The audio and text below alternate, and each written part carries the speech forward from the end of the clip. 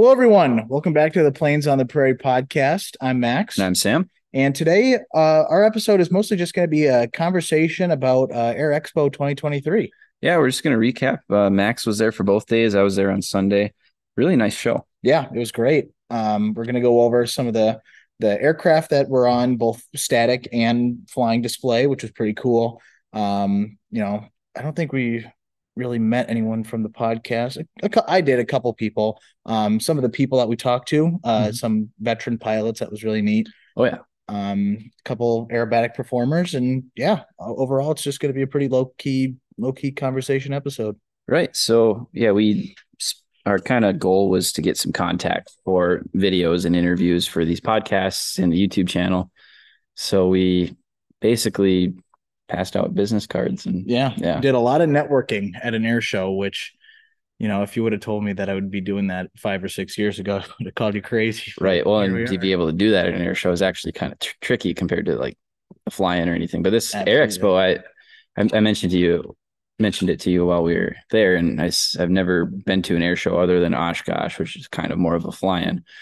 That you're not able to get up to the planes as easy as you do at Mhm. Air Expo. Yeah. My girlfriend and I went to the South Dakota, or well, I should say Ellsworth Air Force Base air show last year. And, um, you could get up close with a couple of the B-1s and some of the other static aircraft. But when it came to the Blue Angels that were performing, the F-22 Raptor demo team, which understandably they don't want a Mm. lot of people getting up close to. And then what really intrigued me was the P-51 that they had in the Legacy or Heritage flight. That was off limits to the Right. public, which I get for safety, but at the same time, it would have been kind of cool to see that one up close. But what I thought was super cool about Air Expo is that, and it's always been like this, other than if they have like a rare military aircraft fly Mm. in or a very special plane, they let you walk right up to it. Right. Like we could have touched Yeah. Sierra Su 2 if we wanted to, which is super neat. I can't think of any other air show where they allow that to happen. Right. Well, it's just the variety of the aircraft is pretty nice too. Yeah, I mean, absolutely. sure, it's what I know I know the kind of complaint about Air Expo, if there is one, is that it's on Oshkosh weekend. So Mm-hmm. it did seem like the pilots on Sunday wanted to just get out and go, Yeah, which I get, but it was a good show. it I was. mean, Yeah. despite that. And Air Expo, what I was always told growing up, because I've been going to Air Expo since 2003, 2004, when I Mm. was a little kid growing up just down the street. And originally it was the week before Oshkosh. And it was tough because a lot of those pilots were flying in from, Kansas Mhm. or North Dakota. At that time, I were standing right in front of Dougie. And I remember Dougie being there in 2005. And you know, if you're flying to Minneapolis and then back to North Dakota and then back to Wisconsin, that's It's that's tough. a lot of time. And with these aircraft that need to be overhauled every a couple hundred hours, if Right. that, Yeah. that chews up a lot of time. So it was cool that they were able to get it to that weekend. I understand why that might be difficult for a lot of air show aircraft that might not have the time to Mhm. stop at both. But with Air Expo being so close to Oshkosh, we do get a handful of those or somewhat late arrivals to the early part of the air show. Right. Yeah. And we had a couple come in that weren't scheduled, like we'll jump right into it. The Yeah, Spanish might as well. T6. Yeah, I mean, Spanish really T6. cool. That was probably you know for like air show aircraft that have never been to Air Expo. I think that was my favorite because it's so unique, Right. so original, and not to bash any of the other T6s that are at Air Expo or Flying Cloud because I grew up seeing those planes all Mm. the time and I love them. But having such a original, authentic aircraft there was just so cool. Right. And you can go up right up. The pilots let everybody go right up to it. There's people climbing in it, Yeah. and you can see like just the patina on it and the hand brushed insignia and markings, which Yep. is really I cool. know. I'll give a quick shout out to my brother here. He got a huge kick out of how the no step signs on the wings didn't Hmm. say no step; they said no pisar. Right. And my brother is a not a quite fluent Spanish speaker, but he did his time doing it. So Right.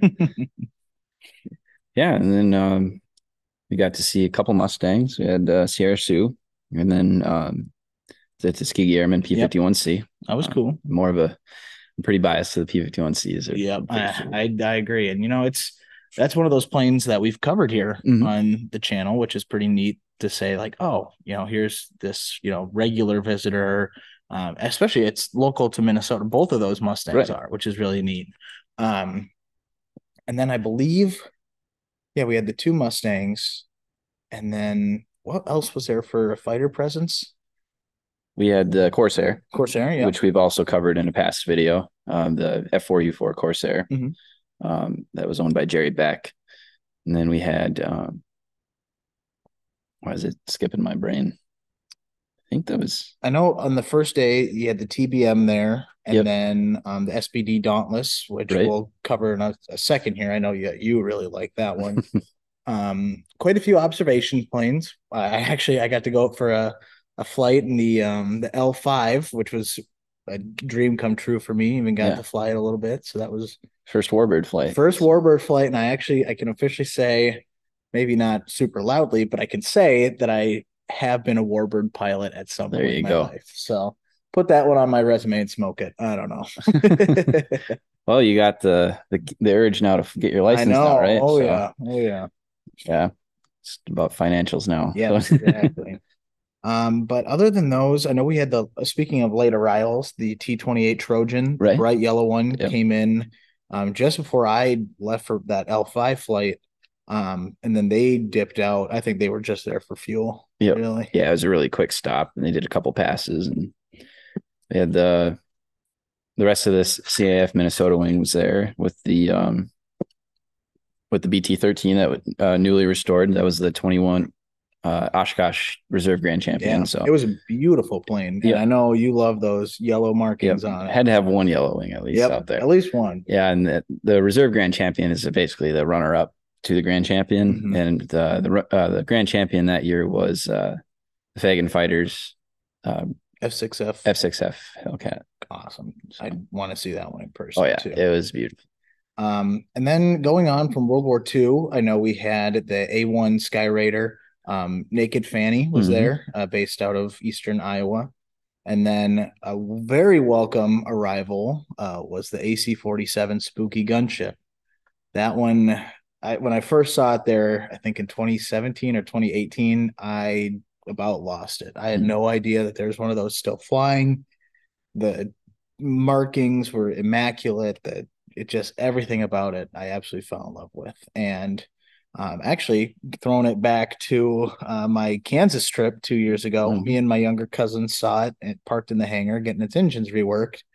That was the last time I saw it until this past weekend. So that was really neat to see it in two different stages of its flying time. Right. Well, it's just cool. Always cool to see a C-47 fly, Absolutely. especially when it's a spooky. But Yeah, and then the fact that it did a couple of low passes, mm, that was neat. that was Oh really man. cool. It is a sleek plane. I do Mm-hmm. love. We're staring at one right now. Yeah. They're huge up close. Yeah, they are big. And they fly really nice and stable. Yes, After they I do. flew in one 15 years ago. And it was just, In this one or yep, the Dougie. Yep. awesome. Out to Minot for at the Air Force Base. Oh, There's cool. really Very cool air cool. show that used to be pretty big around here. Hmm.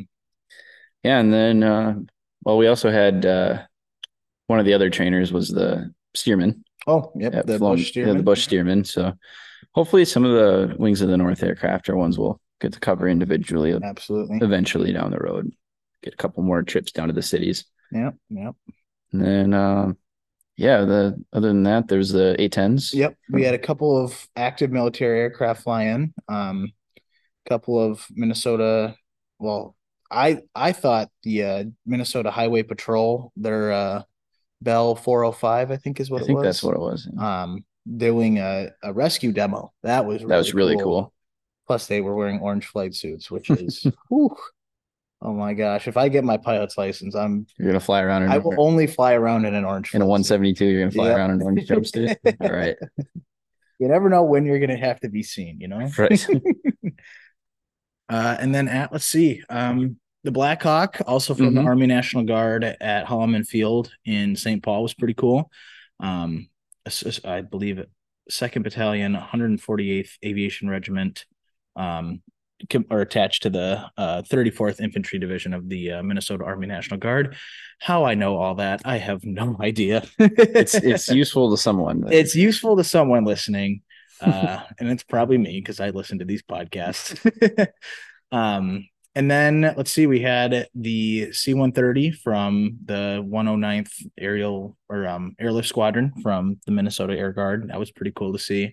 Never get tired of those No. Minnesota C-130s. They are so cool. A lot of history behind that unit too, being the oldest federally recognized Air National Guard unit in the country. And then the last one was I don't remember the designation. I think it was a C-123. I might be very wrong there, or C-23 Greyhound. Yep. And that was used by Special Operations Command. It had no markings other than just very generic black tail Civilian, number. pretty much. Yeah, and you would have no idea that was a special operations plane. So that was pretty cool. But other than that, I think, and then the two A-10s that flew in from Whiteman Air Force Base, those were pretty cool. For whatever reason, Air Expo has always been getting A-10s for the past couple of years, which I'm not complaining. No one complains about an A-10. No, not at all. But yeah, really cool. It was a fun time. And then got to meet a few veterans, a P3 pilot and a A6 pilot. Yep. Both guys were, super fun to talk to. Really interesting stories, especially with the P3 Orion guy. I think he was excited for someone because I'm sure he gets a bad rap for not being a fighter pilot. Yeah, it's about. I think he was saying that people thought his plane was from World War II because it had props. Yeah. Oh gosh, that is, but I mean, not to bash most people, but that's the air show. It's a consensus. Yep, that's kind of the people that visit air shows. But I think a couple of my favorite guests were by far at the far left when you walked in, the Air Force F4 guys, especially a particular gentleman named Joe, who we're hoping, fingers crossed, I actually have a family connection to him, which is just crazy that I found this out this past weekend. But he actually bagged a Northern Vietnamese MiG-21 during the war. Nice. And he was super polite, super fun to talk to. Basically walked me through the entire, event that led up to him getting his kill. And, we shared the similarity that we're both from Iowa in common. So that was pretty cool. Right. And he was one of those guys that I gave the business card to. So hopefully we can have him on the podcast here. And yeah, it'd be huge for the history nights. Oh my gosh, absolutely.